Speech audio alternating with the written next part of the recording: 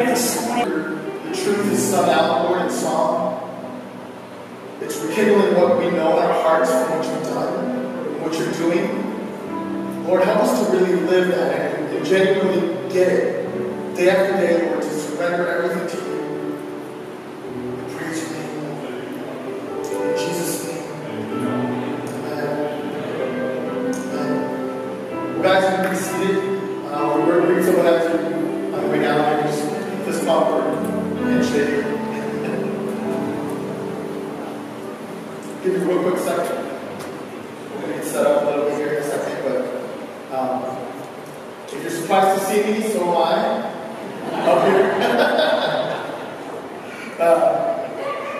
I don't know if Pastor Bob shared, I was kind of transitioning and getting ready, but Pastor Ben and his family, these poor guys, got a little sick this last week. I don't know if you mentioned it or not, but thank the Lord it's not COVID. They got tested and all that, but it's just, kind of a bug hit to the house. So he called me up on Friday and said, "Hey, can you preach?" And I'm like, okay. And, it's gotten so good. And so it's an honor, even though last minute, it's definitely an honor to get to share the Word of God with you guys today.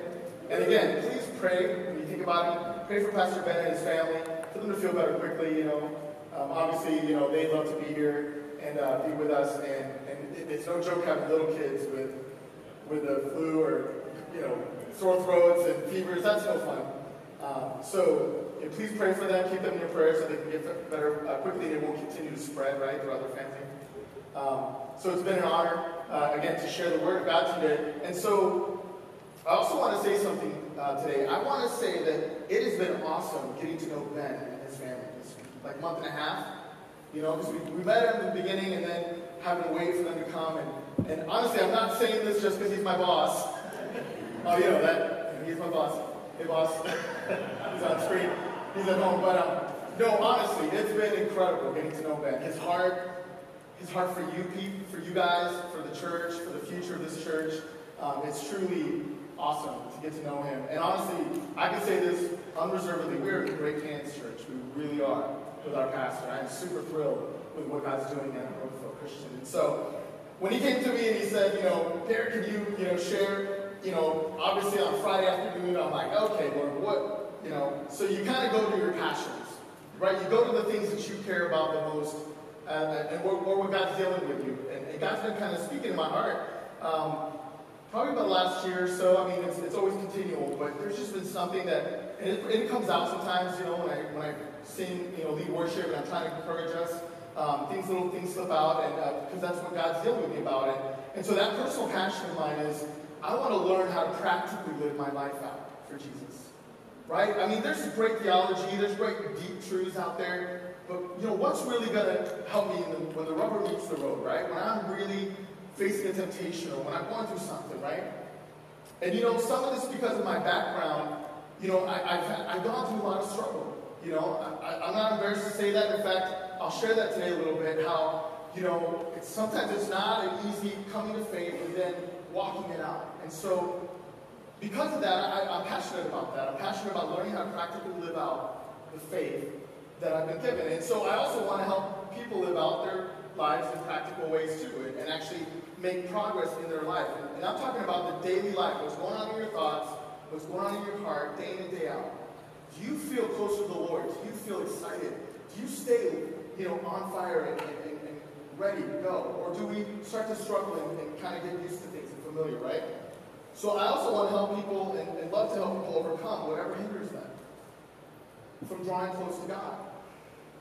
Because the last thing we want is to be a believer and we're really not close to the Lord and may not even know the Lord. So maybe we're not a believer. We go to church, we do things, and yet Jesus warns in the end, don't be that person that says, Lord, Lord, and he goes, I'm sorry, I don't know you. I don't know you. Don't you think it's going to be heartbreaking for him? And so it should be heartbreaking for us, right? And so because of my background and what I've gone through, it leads me to what today's message is about. And but first, before I get into all that, I have a few questions for us all, for you. Have you ever felt alone as a Christian? Come on, raise your hand to be honest. Not like you have to, but be honest. Have you ever felt confused as a Christian? Right? Have you ever felt like you don't have what it takes to overcome sin? I've been there. Or to change a bad habit, right? That you have. Even as a believer, right? Have you ever felt like you were so far away from God? Even though you know Him, right? You've been there. You've had moments of closeness to the Lord. Have you ever thought that what you need from God is sort of out of reach, you know? Like you don't doubt God can do it, but not for me. Or maybe there's something wrong with me that I'm just not getting it. I've been there. I've seen other people, get their prayers answered or get promoted in life or step into the dream and calling that they have. And I'm like, well, what about me? Is there something wrong with me? Because it's not God. So what am I doing wrong? And so I battled that stuff, right? We all battle this stuff. So, the big issue, I think, is that we all have been there, okay? And over time, as me growing in the Lord, I've come to believe that there's kind of a common reason why we tend to struggle so often with this, right? Our assurance in Christ, our identity in Him, knowing who we are. And I think the problem is that many of us, we really maybe haven't fully understood what really happened to us when we became a Christian, right? We're trying to take on this new way of thinking. We're trying to take on this new life, and yet we don't fully understand. Therefore, how are we going to actually make the change? How are we actually going to grow? We don't know sometimes how to grow as a Christian, right? You're saved, and then you're like, now what? I remember being that way, 12, 13 years old, now what? And also growing in the right perspective and the right motive, right? Because we sometimes fixate on, well, I got to fix this area of my life. I got to clean my life up, right? And yet, we haven't really stopped and said, well, wait a minute, what's the right perspective here? And so, many of us struggle with that. I have a slide that says, many of us, when we come to the faith, we don't grasp the full message of the gospel. The full message. Now, there's no way today I can get that done. Okay, so don't put that on me. But I'm just saying, there's things that need to be in place, understanding, a core understanding that we need to have as believers so that we can understand the full message of the gospel in time. And there's some key things that sometimes are missing. Now, even with great teaching, okay, when you truly come from the faith from nothing, from not knowing, it takes time to understand. It takes time to fully appreciate what God has really done and is doing in your life. Right? Because all you see what's in front of you. All you see what the problem is, or what I lack, or what the circumstances are saying. And so, even with great teaching and sound teaching, it takes a while, right? To understand and fully grow. And also, we grow up in a worldly culture, right? That's been teaching us since birth, right? We have worldly expectations, right, of success and what life looks like, the American dream, all that stuff. Not that all that's wrong, but we have worldly expectations of how that's going to come about. And sometimes we even have a family upbringing that strongly opposes the truth, right? Some of us are blessed when we grow up in a family where the parents are pushing and saying, know the Lord, here's the truth. But, I didn't grow up that way. My mom didn't know any better. My family didn't know any better. And so there's all those things coming against us. And sometimes we've only heard, sadly, in a church that we need to come to Jesus just to go to heaven. Or for God to forgive our sins and just to avoid hell. And so there's sometimes things missing, not fully there, that we need to come to the faith. So we don't always get the entire picture laid out for us. As a new believer, I'm talking about getting to know Christ. Or say you grew up in church and you finally made that decision. You're not going to remember everything. You're not going to sometimes realize this is the priority of my life now. And so we don't always have the whole picture laid out for us. And so many of us live confused, right? Frustrated. We feel defeated sometimes simply, I believe, because we don't realize what we truly have in Jesus.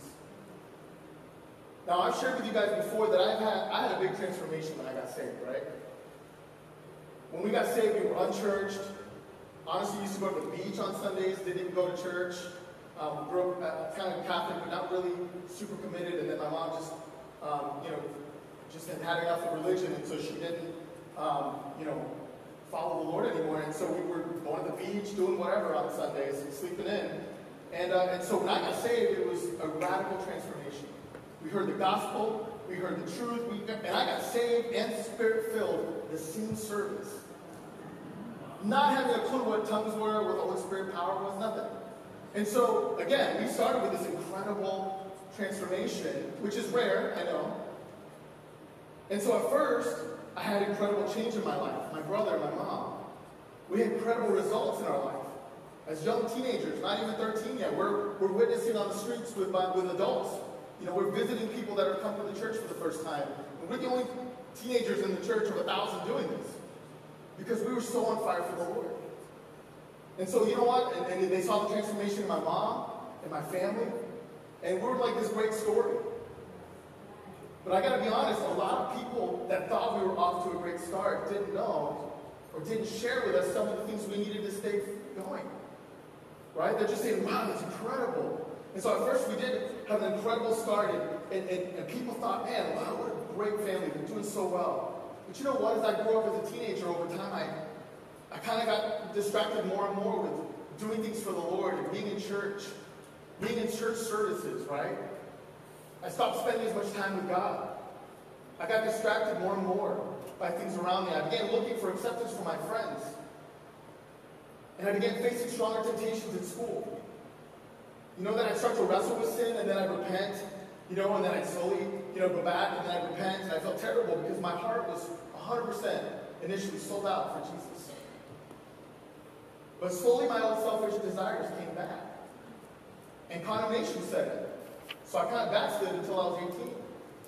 You know, I'd go to church, sit in the back of the youth group, goofing off, and trying to avoid the altar time, because I feel it. I feel the presence of the Lord, and the Lord would be lovingly whispering, come on, Pierre, come on back to me. I knew what it meant. I knew what it meant to really serve Jesus, though. That's the thing. So I was like, I'm not there yet, because I was holding on to stuff. And so I was confused, right? I felt like a failure in my walk, and I felt like God was disappointed at me all the time. Here's my point today. In other words, I was living in darkness even while I had already been given the truth. Isn't that crazy? I can't say that I barely understood. I mean, I had a radical transformation. We got it. We knew it was transformation, death, and life, and now I'm serving. But some of the components that I needed to grow as a Christian weren't connected. Even if we were getting great teaching, it wasn't there yet. And so, I think that many of us could live this way, or have lived this way. And I know people that have even given up their faith after having a powerful closeness to the Lord.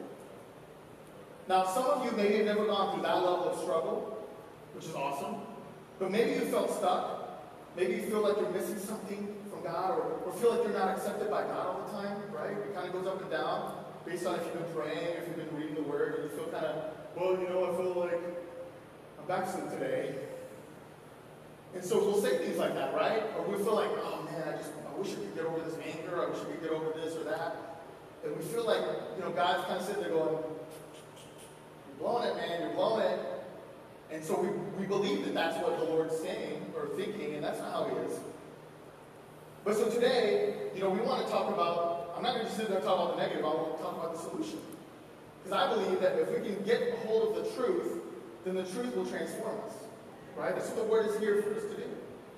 So before we do that, let's pray. Father, I thank you so much for what you've already done inside of every believer in this room. Lord, I pray that as we talk today about what your Word says, Lord, that you would awaken us now to how we can live with you day after day after day, not needing a perfect transformation to change, but Lord, walking close to you so that you can transform us. I pray that your Word would illuminate the areas of our life that we struggle in, that we have basically given up on. Lord, and if there's anyone here that doesn't know you, Lord, I pray that this Word would tantalize them, would draw them to want to know a great God like you. In Jesus' name, amen. All right, thank you. Now, here's the reality, I think the solution. The reality is that God's Word declares that we have been given everything we need in Christ Jesus. Now, it's my purpose today is to convince you of that. So I'm going to throw a lot of scripture at you, and I'm going to let the Word speak for itself. I'm not going to try to comment on all the scripture because we're here all day. And you guys know I can talk. So I got to watch it. I got to watch it. Okay. I want to leave this at a good time. Okay, so. But my heart is to try to convince you, because here's the thing, we've heard this, and sometimes it doesn't get deep down in our soul. we still say, yeah, but I'm a failure. Yeah, but I struggle with, yeah, but I've done too much. Yeah, but what they did to me, I can't forgive, right? There's things that we have to really, truly surrender. We have to internalize truth. So let's listen to what Paul has to say about our faith in Christ. In Colossians 2, remember we did Colossians, and I think we covered this a little bit. In Colossians 2, verse 8, it says, be careful that no one takes you captive through philosophy and empty deceit based on human tradition, based on the elements of the world rather than Christ. And here's the big one. For the entire fullness of God's nature lives and dwells bodily in Christ. So all of God was in all of Jesus, is what he's saying. And you have been filled by him. Stop there. You have been filled. We have been filled by the love and the power of the full Godhead inside of Jesus Christ. Isn't that awesome? Who is the head over every rule and authority. So basically, he's got the final word, guys. Now, let's jump down to verse 13. It says, and when you and I were dead in trespasses and in the uncircumcision of our flesh, he made you alive with him and forgave us all our trespasses. And he erased the certificate of debt with its obligations that was against us and opposed to us, and has taken it away by nailing it to the cross. Isn't that incredible to hear that again? Remember what he's done. Remember the full God inside of Jesus has come inside of us and he's forgiven us of all these things. Listen next to what Jesus, again, I'm building my case here, so listen to what Jesus himself says in John 8. Jesus spoke to them again and he says, I am the light of the world. Anyone who follows me will never walk in darkness, but will have the light of life. Never walk in darkness. Think about that. Remember I was telling you about the darkness that I was struggling with, that we may struggle with? But yet Jesus declares, anyone who follows me will never walk in darkness, and will have the light of life. So his light has come into our lives, but why do we fail to see it sometimes? So let me try to explain it with this example right here.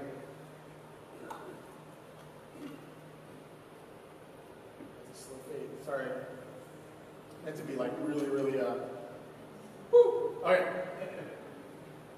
So I've got this example here today. See, we all have this light inside of us. Jesus declared he's the light of the world, right? And he says the light of the world is inside of us. Because Jesus, declaring his light and truth, was inside of us now. Let's pretend this lantern is our heart. Now, we all have Jesus with this light in the lantern. But for many of us, it remains covered up with this blanket. Right? This is how I can try to help understand. As great as this lantern is, I don't know if I'm covering it up good. As great as the power of the light of this lantern can be, it is not effective when it's covered up, is it? Right? It doesn't matter how bright it is. It's not helpful at all. Go ahead and cut the lights on for me. See, guys, this blanket right here, it represents what's going on in our minds.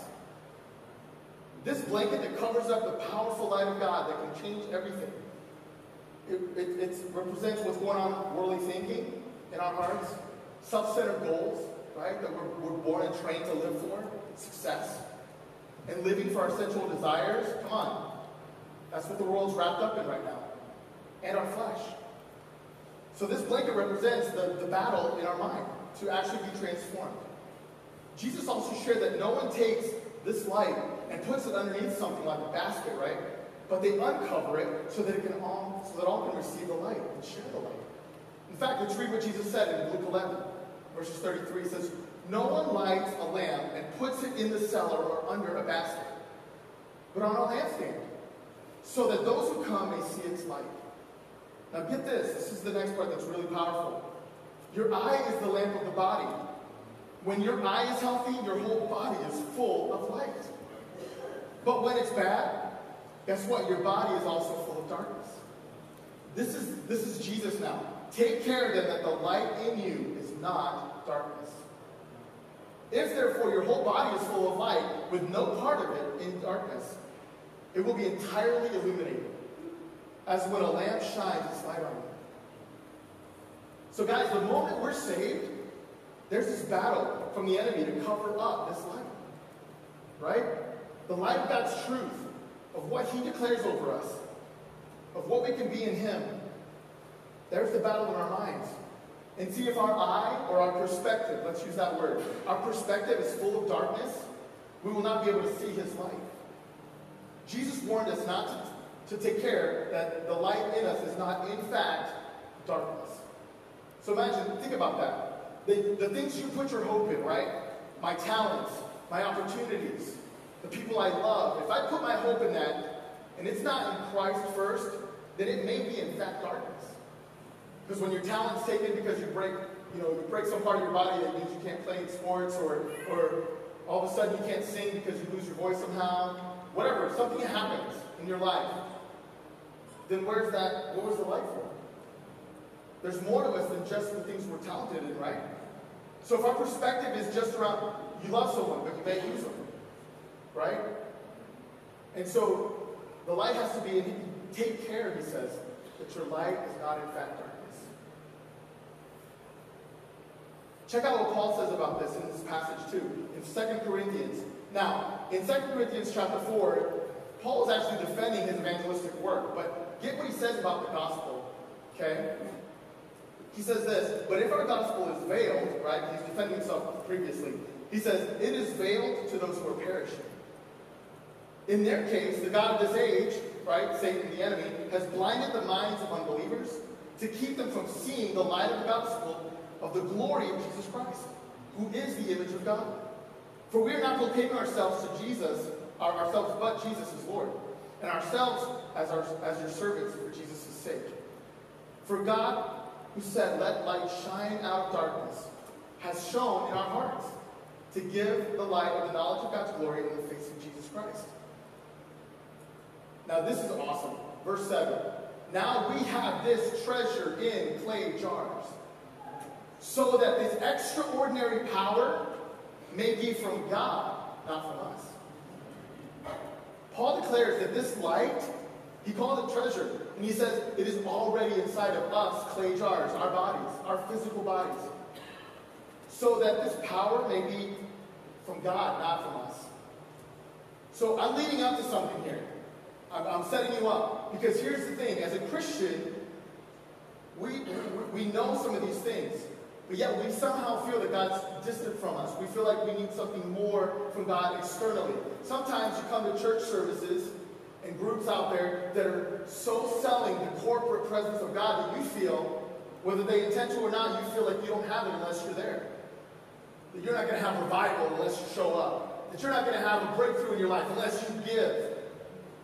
Think about that. That's a misunderstanding of what Jesus has already done inside of every single believer. That we don't have enough in and of ourselves in Christ. That's a lie. It's super important that we get there. Again, we have been given everything inside of us in Christ. 2 Peter chapter 1, verses 3 through 4. His divine power. Do you get it? I'm making a case here. So I'm trying to let the word hit you. Okay, his divine power has given us everything required for life and godliness through the knowledge of him who called us by his own glory and goodness. By his divine power, okay, he has given us every great and precious promise, so that through them you may share in the divine nature, escaping the corruption that is in the world because of evil desire. Peter's awesome. I mean, he's sharing some straight up, deep stuff, but it's practical. It's true. Paul declares this powerful truth over us as well in 2 Corinthians chapter 5, verse 15. And he goes, and he died for us all, so that those who live should no longer live for themselves, but for the one who died for them and was raised. From now on then, remember that word perspective. From now on then, we do not know anyone from a worldly perspective. Even if we have known Christ from a worldly perspective, right? Good teacher, nice guy, loved the world, loved everybody. No, we don't just know him from a worldly perspective anymore. It says, yet now we no longer know him in this way. Therefore, if anyone is in Christ, he is what, church? He's a new creation. The old has passed away and the new has come. We need to awaken to this truth and power within us. Not to look for him on the outside or rely on our own strength, thinking that just knowing the truth will fix it. We need to internalize this truth. We need to intentionally follow Jesus daily, intent on hearing his voice and internalizing the truth of his word. Again, Jesus said this in John 8, I am the light of the world.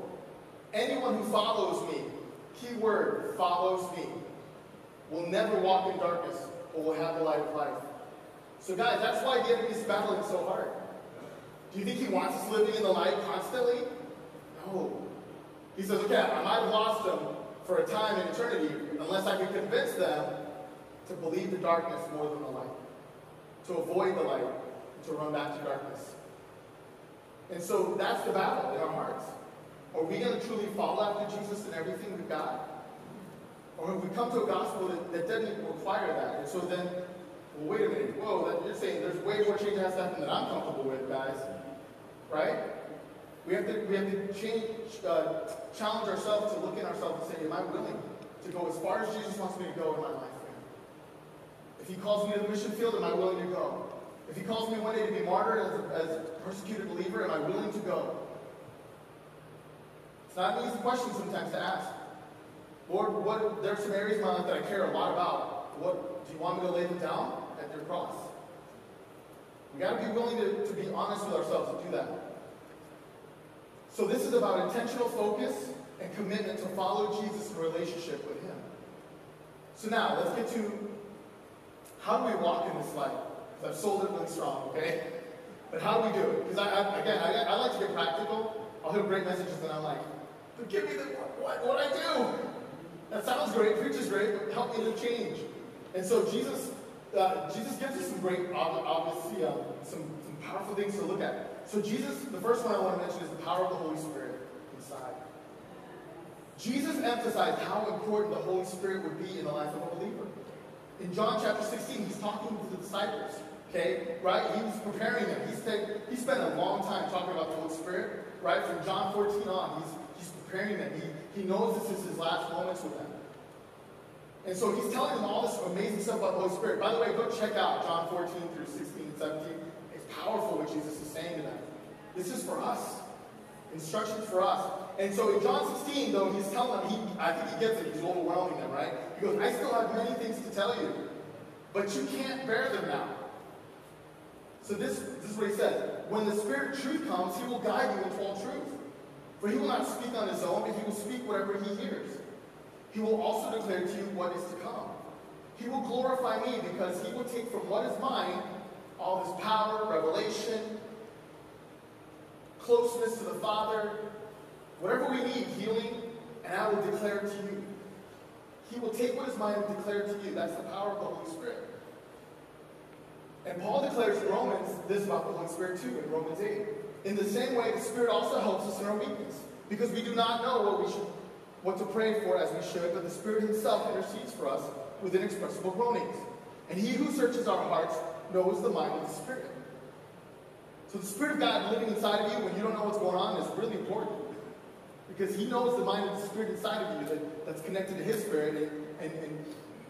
And he says, I know what's going on and I'll help you. I'll be there for you.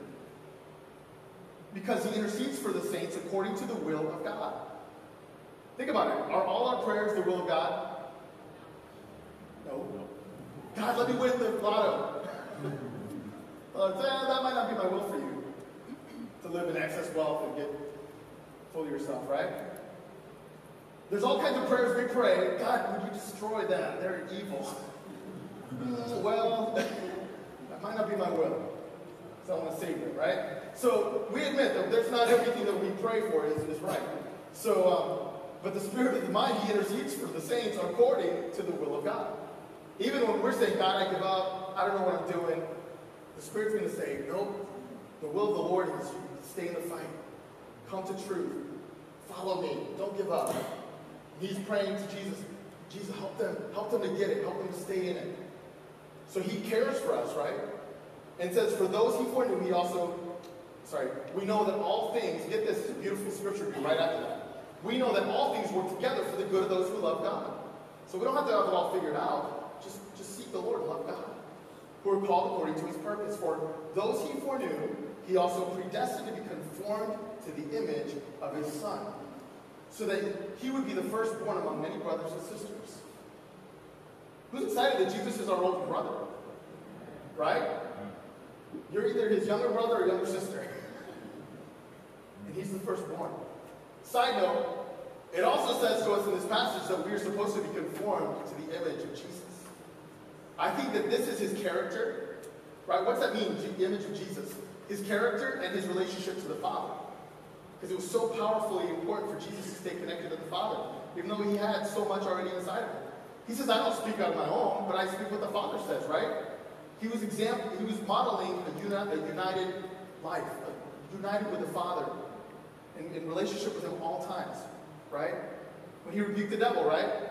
He said, it's not, not my will, but he says not just any word, but with the word every word that comes out of the mouth of God. Ooh, I butchered that. Okay. So I believe, guys, that through this relationship with the Holy Spirit, that's a powerful tool. In fact, I think it's impossible to do without the Holy Spirit inside of us. And yet Jesus declared that that's what would happen when we asked him. Even the disciples heard the truth, right? He's talking to the disciples here. Even the disciples heard the truth. They believed in Jesus. They've been around Jesus. But after he gets taken out, taken away and arrested, right? Were they transformed? Were they walking in the power of the Lord? Were they walking in trust and faith? They scattered quickly. So even them being around Jesus, they weren't transformed until Jesus was resurrected. He breathed on them after he was resurrected, and then they received the fullness of the Holy Spirit in Acts 2.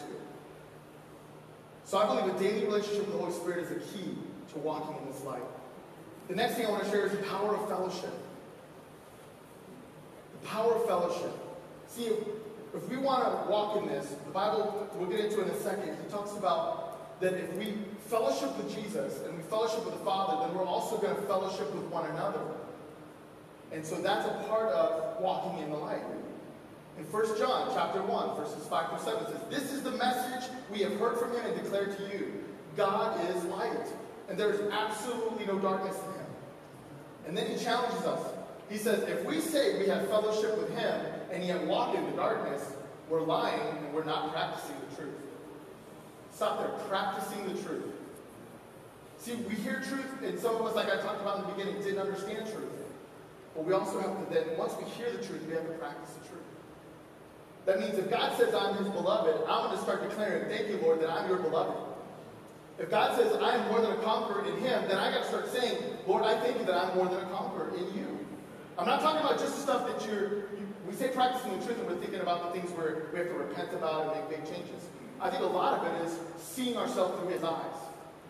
Because many times we still see ourselves defeated, we see ourselves held back, we see ourselves through a worldly mindset, right? The pecking order of the world. Am I tall? Am I handsome? Am I, on top of the ladder? Am I financially rich? Am I this? That's what we see more than anything else sometimes.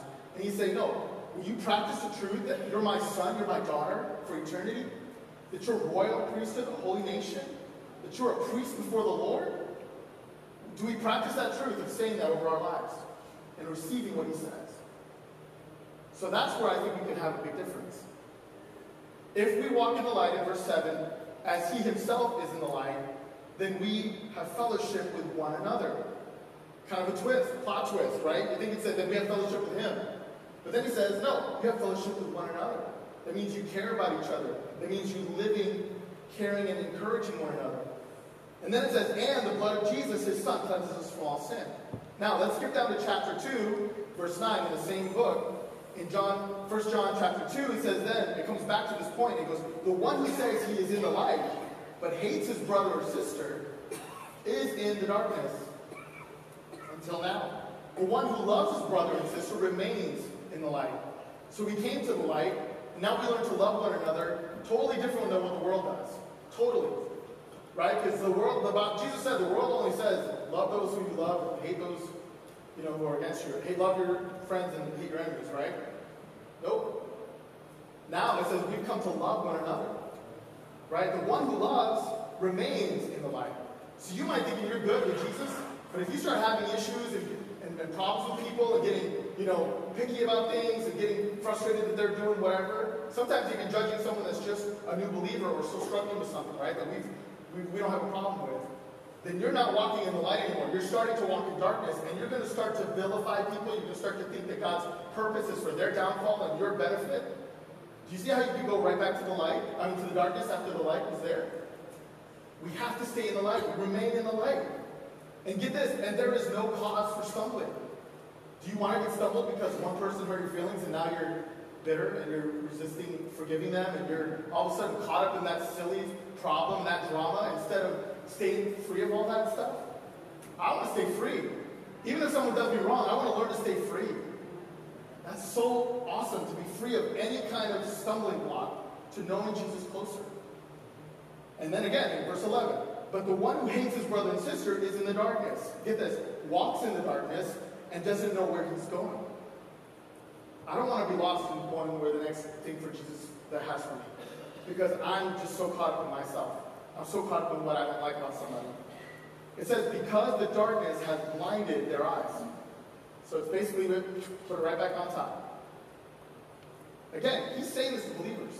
He's not saying this to lost people. Can I just say we have to pay close attention to how we think and treat others? But we do not allow ourselves to hate others, especially believers. Even if we can't stand how they live, we can't stand what their politics are, or we can't stand how they treat us. Guard yourself. If you see something concerning, pray for them. The Bible shows you can approach them in love if it's someone you have a relationship with. But don't hate them. Don't let yourself get to that point. Okay. And the last point I want to share, or thing that there's so much of the gospel that we don't have time to talk about. But I love how it all kind of ties together. And the last one I felt the Lord put in my heart that didn't jump out at me right away is this: the power of solitude. The power of solitude to walk in the light. Because not only what Jesus taught, but how he modeled life is important. How he actually lived. What they record about Jesus, what he said and did, is powerful. We should always follow Jesus' example of constant, undistracted prayer in both good times and bad. Listen to what Jesus did in the midst of great success. In Luke 5, verses 15. But the news about Jesus, him, spread even more, and large crowds would come together to hear him and to be healed of their sicknesses. So, awesome time Jesus is having. His ministry's blowing up. He's finally being, fully out there, and he's not hiding it, his miracles anymore, right? He's fully being used. And get this in verse 16. Yet he often withdrew to deserted places and prayed. I believe a lot of ministers that start off, that you see that become major ministries, that are anointed, that are powerful, they started off in a humble place and seeking the Lord and crying out to God for things to happen. And then they get big in this, big in the arena, right? They're standing on stage and they're doing great things, and they start to not do this anymore. They let the success, they drink in their success over and over. And all of a sudden, they're not withdrawing. Jesus, he did it because he stayed close to the Father. He wasn't letting what people started saying about him. Hey, you're our king. Hey, let's make you king over everything. Nope, I'm going to go withdraw from all these people, even though I love them and I'm ministering to them, and I'm going to withdraw to a deserted place and pray. Right? He prayed 40 days, fasted 40 days. Solitude, spending time with the Father, and it strengthened him instead of weakened him. Right? Even in the garden, when he was very troubled because of what he knew was coming, do you think he was despondent and said, oh, I can't believe this is happening to me. I'm not going to go pray. I'm going to go sulk over here in the corner. I'm going to find a way out of here because I don't want to do this. Did he do that? No. In Luke 22, he went out and made his way, as usual, to the Mount of Olives, and the disciples followed him. When he reached the place, he told them, pray that you may not fall into temptation.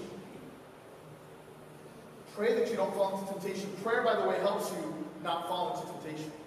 Staying tight with Jesus every morning, every day, will keep you from living in temptation. Or the effects of temptation being strong and actually pulling you and dragging you away. But anyway, back to verse 41. He says, then he withdrew from them about a stone's throw. He knelt down and he began to pray.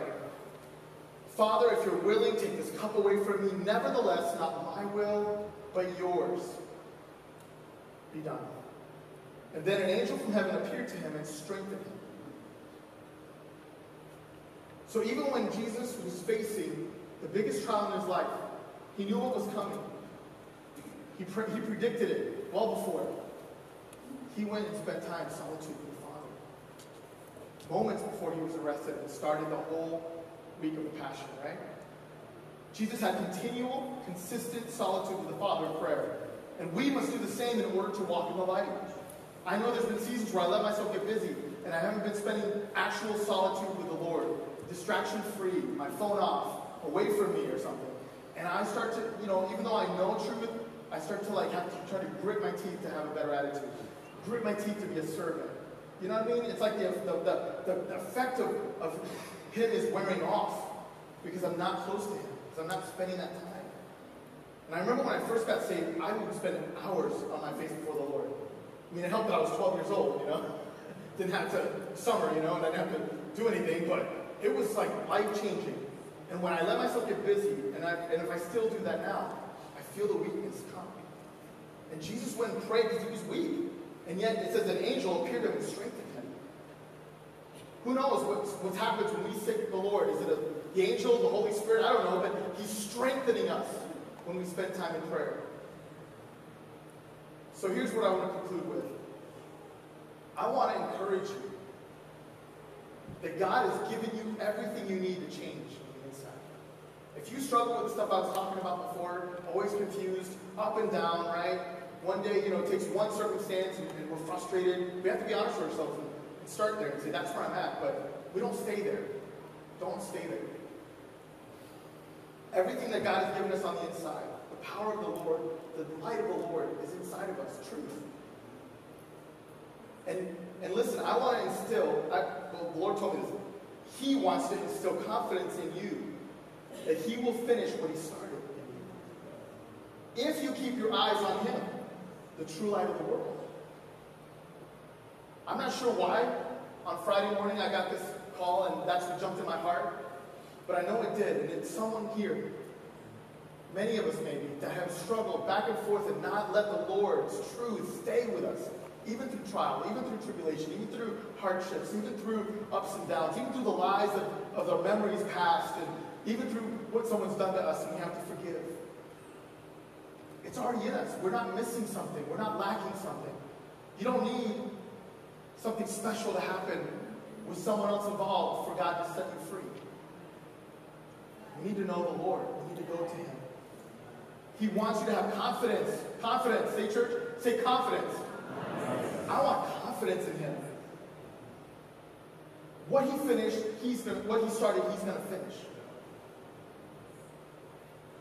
We simply need to understand, believe, and live out what he promised. There's no special thing coming down the road, some special revelation some preacher has to give that's not already in the Word. Just understand it, believe it. Internalize it. That's what that word to me means now. Internalize what he's saying. Okay, that truth is there. He calls me a son. Now I internalize it, and I don't think of myself as a loser, a servant, someone from the outside. I see myself as a son. Regardless of my ups and downs, my failures, my flaws, I'm a son. I'm royal in his eyes. What? That actually makes you go like, what am I doing wasting my time in this stuff? I'm a son. Remember the prodigal son, right? The father was just waiting to restore everything back to him and some. And he's sitting there, what am I doing? Slopping around with these pigs. My servants had it better than this. My dad's servants had it better than this. That's what God's saying. He goes, stop. You're not trash anymore. I've made you royalty. I've made you more. Believe it. And so when you trip up, when you get set back on something, you have to own it. I'm not saying you don't pretend that it's all good and I can do whatever. No, but own it and say, Lord, I thank you that you're my Savior. You've forgiven me. You're my sacrifice on the cross. So I don't have to live that way. I have no debts in you. So then you run back to truth. That's really off my notes. Being transformed, let me say this, is more of an awakening to who you already are on the inside. Let me say that again. Being transformed in Christ is more of an awakening of who you already are on the inside as a new creation in Jesus. Rather than an external work of self-discipline, right? Putting it all together, gritting your teeth to make change. happen because you're supposed to now because you're a church-going Christian. Or, like I said before, waiting for some great encounter in a worship service. Now you guys know I love worship. I'm up here all the time with James and getting to serve. I love worship. But too many people chase the presence of God in the corporate setting as their only chance for freedom. I'm sorry, that's just not biblical. It's powerful when God moves. But don't chase some move of God out there that's saying, you have to come to this to be transformed, to be awakened, to be more. I'm sorry, that's just not biblically true at all. We're here to encourage one another, spur each other on towards love, right? But that is not the be-all, end-all. The Spirit of God is powerful, it's like full power, all the wattage inside of us, if we believe, if we let Him transform us.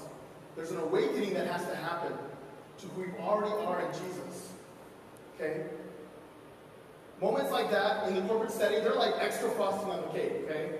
It is awesome. I've been in some amazing moments where I just felt the glory of God in the room, but that should not be what we rely on for true transformation.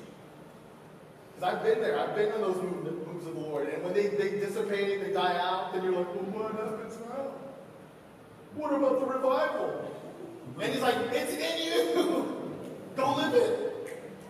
Doesn't matter if it's Wednesday morning and you feel like crud. Wake up in the truth. Get fired up in the Lord. Not conjuring something fake, but getting into truth again.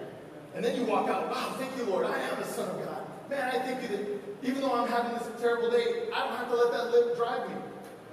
That's practical change. Transformation, I believe, is a steady process of buying into the truth.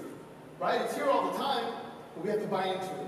Over our self-centered lies, over whatever distractions come, and honestly, mostly in our private times with God and His Word. The truth of God's love and His purpose and His value and His mission has to be internalized. So you came to Christ, right? I came to Christ. The work starts now that we accept the truth of God, His purpose, His values. Now I see people the way He sees them. I love them. I'm going to be even willing to go and do great things, hard things in their name, right, for their sake. Some people go across the world and go to poverty-stricken nations and love on these people and go, why? Why would you give it all up? Because they're internalizing the love and the value of God inside of their heart. His mission has become their mission. So it has to be internalized in us. Or another way I like to say it is fully realized. Right? I have to fully realize this love of God and His purpose in my life. And I'm trying to wrap up. Ephesians chapter 5 says this. For you were once darkness. This is a good challenge. But now you are light in the Lord. Did He say you're gonna be light? No, you are light. Again, it's already here, full power, ready to go inside of us. You were once darkness, but now you are light. Walk as children of light. For the fruit, or I like to say the result, of the light consists of all goodness, right? Standing right before God, righteousness, and truth. Testing what is pleasing to the Lord. Again, doing the work and saying, Jesus, what pleases you in my life? What pleases you? That's the result of the light coming in and saying, okay, God, thank you so much for your love. Man, this area of my life, this is kind of dark, isn't it? This is kind of this old part of me. Lord, what do I do? What's pleasing in your eyes? Get rid of it. Okay, yes, sir. That's a lot different than, God, I'm so pathetic, I'm such a loser. Man, I still struggle with this. Would you accept, oh man, you know how we do in our prayer times, right? We can come in desperate, feeling embarrassed, feeling humiliated, feeling struggled, or we just avoid it all, because I don't want God to mess with that part of my life. But no, walk as children of light. The fruit of it is righteousness and truth and testing what pleases God. Verse 11, don't participate in the fruitless works of darkness, so pretty obvious. But instead, expose them. Now I add in my own interpretation, in yourself. Expose them in yourself. I'm not talking about calling out other people's darkness. Call out the darkness in your own life and expose it and say, in yourself. For it is shameful even to mention what is done by them in secret. But everything exposed by the light is made visible, for what makes everything visible is Jesus, the light. Therefore, it is said, get up, sleeper, rise up from the dead, and Christ will shine on you. So again, it's still saying Jesus is the light here. Don't miss that. Christ will shine on us. When we rise up, In our minds, we rise up from our slumber and say, Jesus, make us alive. What if you and I could see daily the light of God's love and truth as we pray? When you come into a prayer with truth in it, not just desperation cries that are full of doubt and fear and basically rehashing whatever the devil wants you to rehash about yourself, that doesn't effectively change your prayer. Don't come and say, God, I'm so pathetic, or God, why did you let this happen? And then you walk out 30 minutes later, and that's what you think was going to change anything. Because the whole thing was full of lies, right? God's like, I'm sorry, but that's not my will. I can't really answer that. But when you come to truth and say, man, God, that was rough today, but Lord, I thank you for what you said in the Word about me. Lord, I thank you, Lord, would you help me change this situation around, Lord? Would you transform this area of my life that doesn't line up to you? When you walk out like that, you come out like, whoa, Jesus. You come out fired up because you're praying the truth. You're speaking the truth over yourself. What if we could see ourselves through the light of God as we pray, as we live our daily life?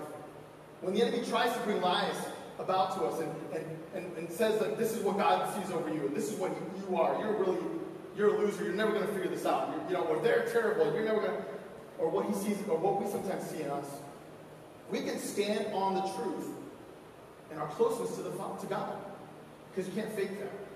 If you walk in the light close to Him, that closeness is going to give you power to resist the enemy and say, get out of here, devil. I know exactly who God says I am. Right? Let me finish with John chapter 3:16, because it's really cool what happens in the context here. We know the scripture really well. For God so loved the world in this way, that He gave His one and only Son, so that everyone who believes in Him shall not perish, but have eternal life. Now this is the judgment in verse 19. The light has come into the world.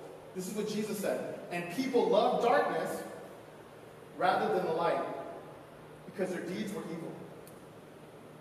For everyone who does evil hates the light and avoids it, so that his deeds may not be exposed. But anyone who lives by the truth comes to the light, so that his works may be shown to be accomplished by God. Isn't that powerful what Jesus said? Right after He said that He came to this world to save us, He declares, I am the light, I've come. But when you live by the truth and come to the light, worship team, can you come on up? Would we come to the light? And I want to say to all of you that you come to the light, you know Jesus. Most of us, we've walked with Jesus for years, decades, right? And yet, He says, remain in the light. So there's the reminder that we have to push into Jesus and stay focused on His truth and His light in our lives. More than our circumstances, more than our success, more than our failures, more than our kids' success, more than our kids' failures. We can't let anything derail us from believing wholeheartedly in Him, because He can turn things around. Now we're going to spend some time in communion here. And if you did not remember to grab a cup, that's okay.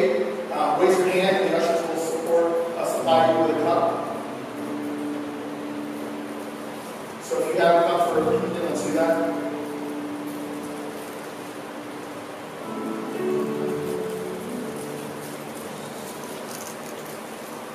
So even as we come together this morning to do communion,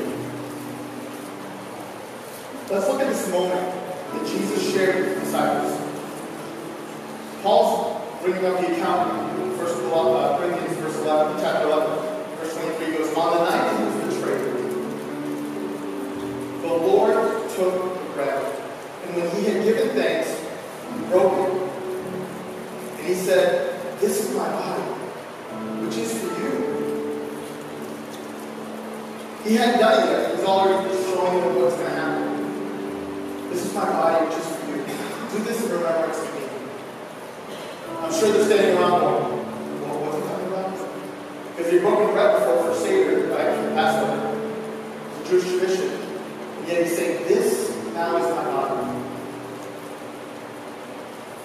Broke it. This is for you. Do this in remembrance of me. Let's eat the bread together. Thank you, Lord, for the body. For you were willing to sacrifice your very body for us.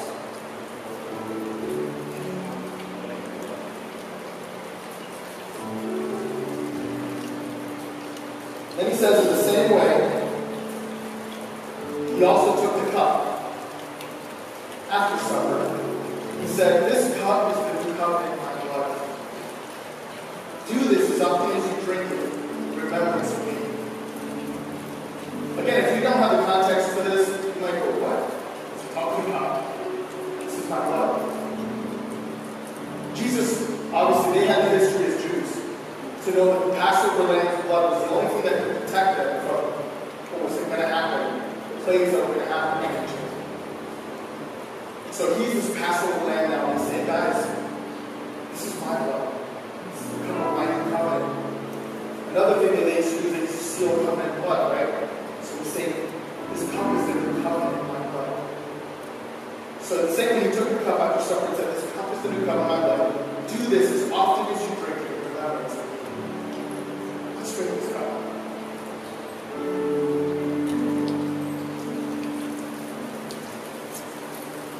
Lord, in so many facets, in so many ways, you proved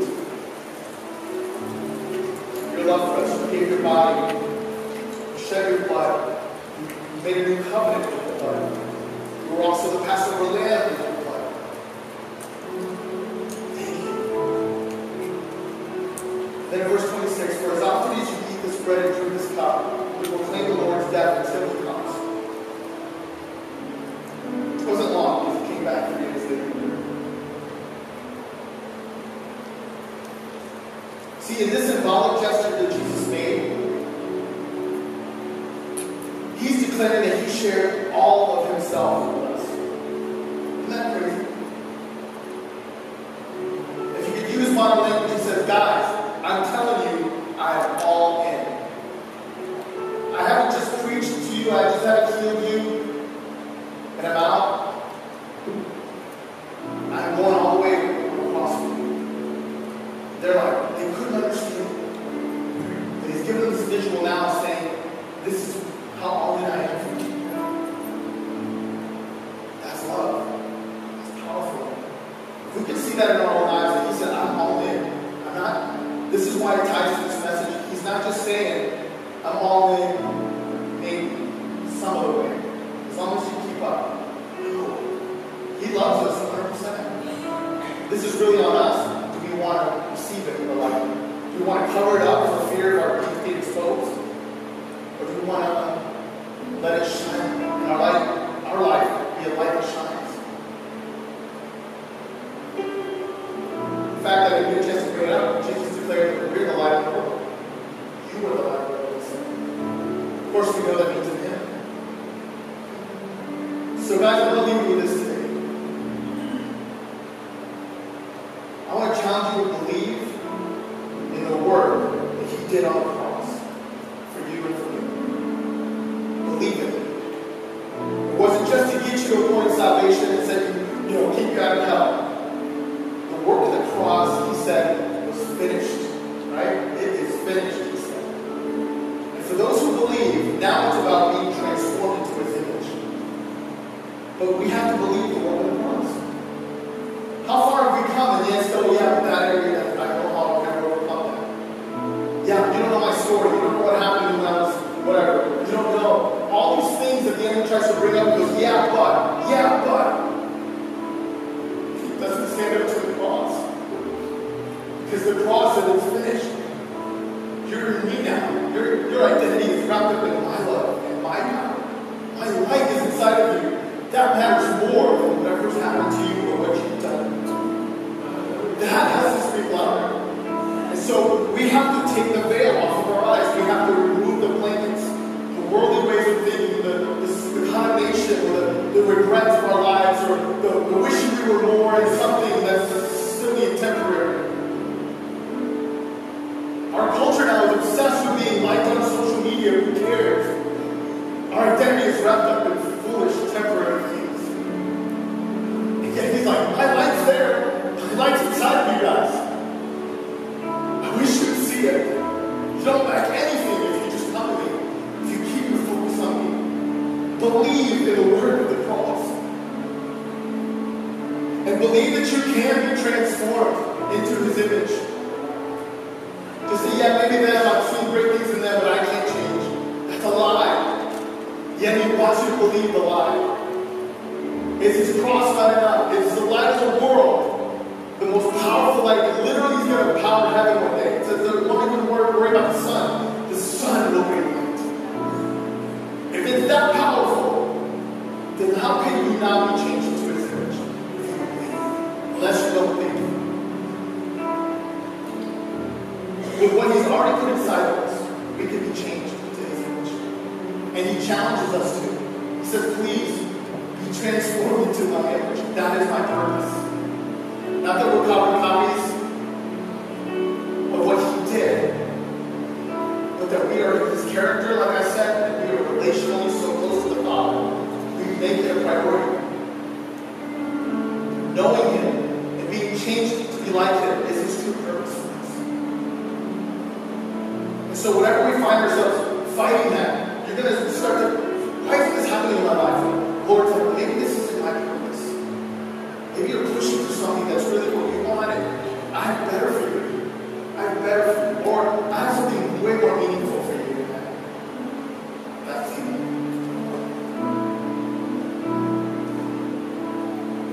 We're going to open up the altars because I believe that some of us are definitely more struggling with this. And it's okay. And like I said before, you're not missing something. It's already inside. If you've asked Jesus into your life, it's already inside. It's just say, God, awaken me to truth here. God, I don't understand the language yet of what you call me and what you say to me, but reveal, would you, Holy Spirit, reveal to me who you are. Holy Spirit, would you awaken the Word of God to me so that I see what you say living and active in my life. That's what we're praying for. He said the Word of God comes alive and speaks into us and says, oh, thank you, Lord. That's going to be me now. Thank you, Lord. Yes, you call me to live better than that. I can do that. That's how we're supposed to live. And then we're true effective witnesses because we're not trying to sell some theology. We're not trying to sell religion. We're actually being transformed and we're actually shining such a bright light that people go, what is happening to you? You are a light. Why are you like this? And then you point to Jesus. That's a witness. That's someone that's really good at listening apologetics and 1, 2, 3, 4, 5, and this is why you can believe it.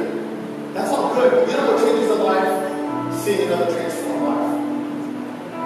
Because it reminds you used to be this, not even that. You're praying for me, and Lord, why? Because God loves you and I want to pray for you. What? Nobody's prayed for me before. I mean, those are the testimonies that should come out of a life that's alive and full of light. And I speak this to myself. There's so many areas that I want to say, God, I want to step up in this area. I'm not there yet. But I'm not going to discount myself. I'm not going to say it's not possible. Because His love says it's already there. Everything inside of me is already there. And I want to challenge if someone here has never asked Jesus into your life, then I want to give you this opportunity. When we open up the altars for everything, you come find me. Come find one of the pastors. We'll talk to you. We'll help you ask Jesus, invite Jesus into your life. It's more than a prayer. It's talking to the Lord and saying, God, this is right wrong. And I will gladly make you right here. Let's pray real quick and then open up the altars. Lord, I thank you for your word. It's so convicting and true. It's so full of power and life. More than we could ever imagine. Lord, we ask you today that the light inside that you poured out, that you've spoken over us, would come alive in us. Lord, would you wake up your church? Would you wake us up to the true light that we already have inside you, Jesus? That we would no longer feel alone or separated or missing or lacking. Whatever we lack, whatever cares we have, or whatever things we need, we can come to you, Jesus. Because you've already put it inside of us. Lord, I think that we're not here trying to bring up some sort of power within that's us. Some sort of conjuring, some sort of internal belief. I'm not talking about that. Lord, we're talking about your redemptive work, the light of the world has come in a place of His glory. Thank you. You open up, would make Christ shine upon us. Would you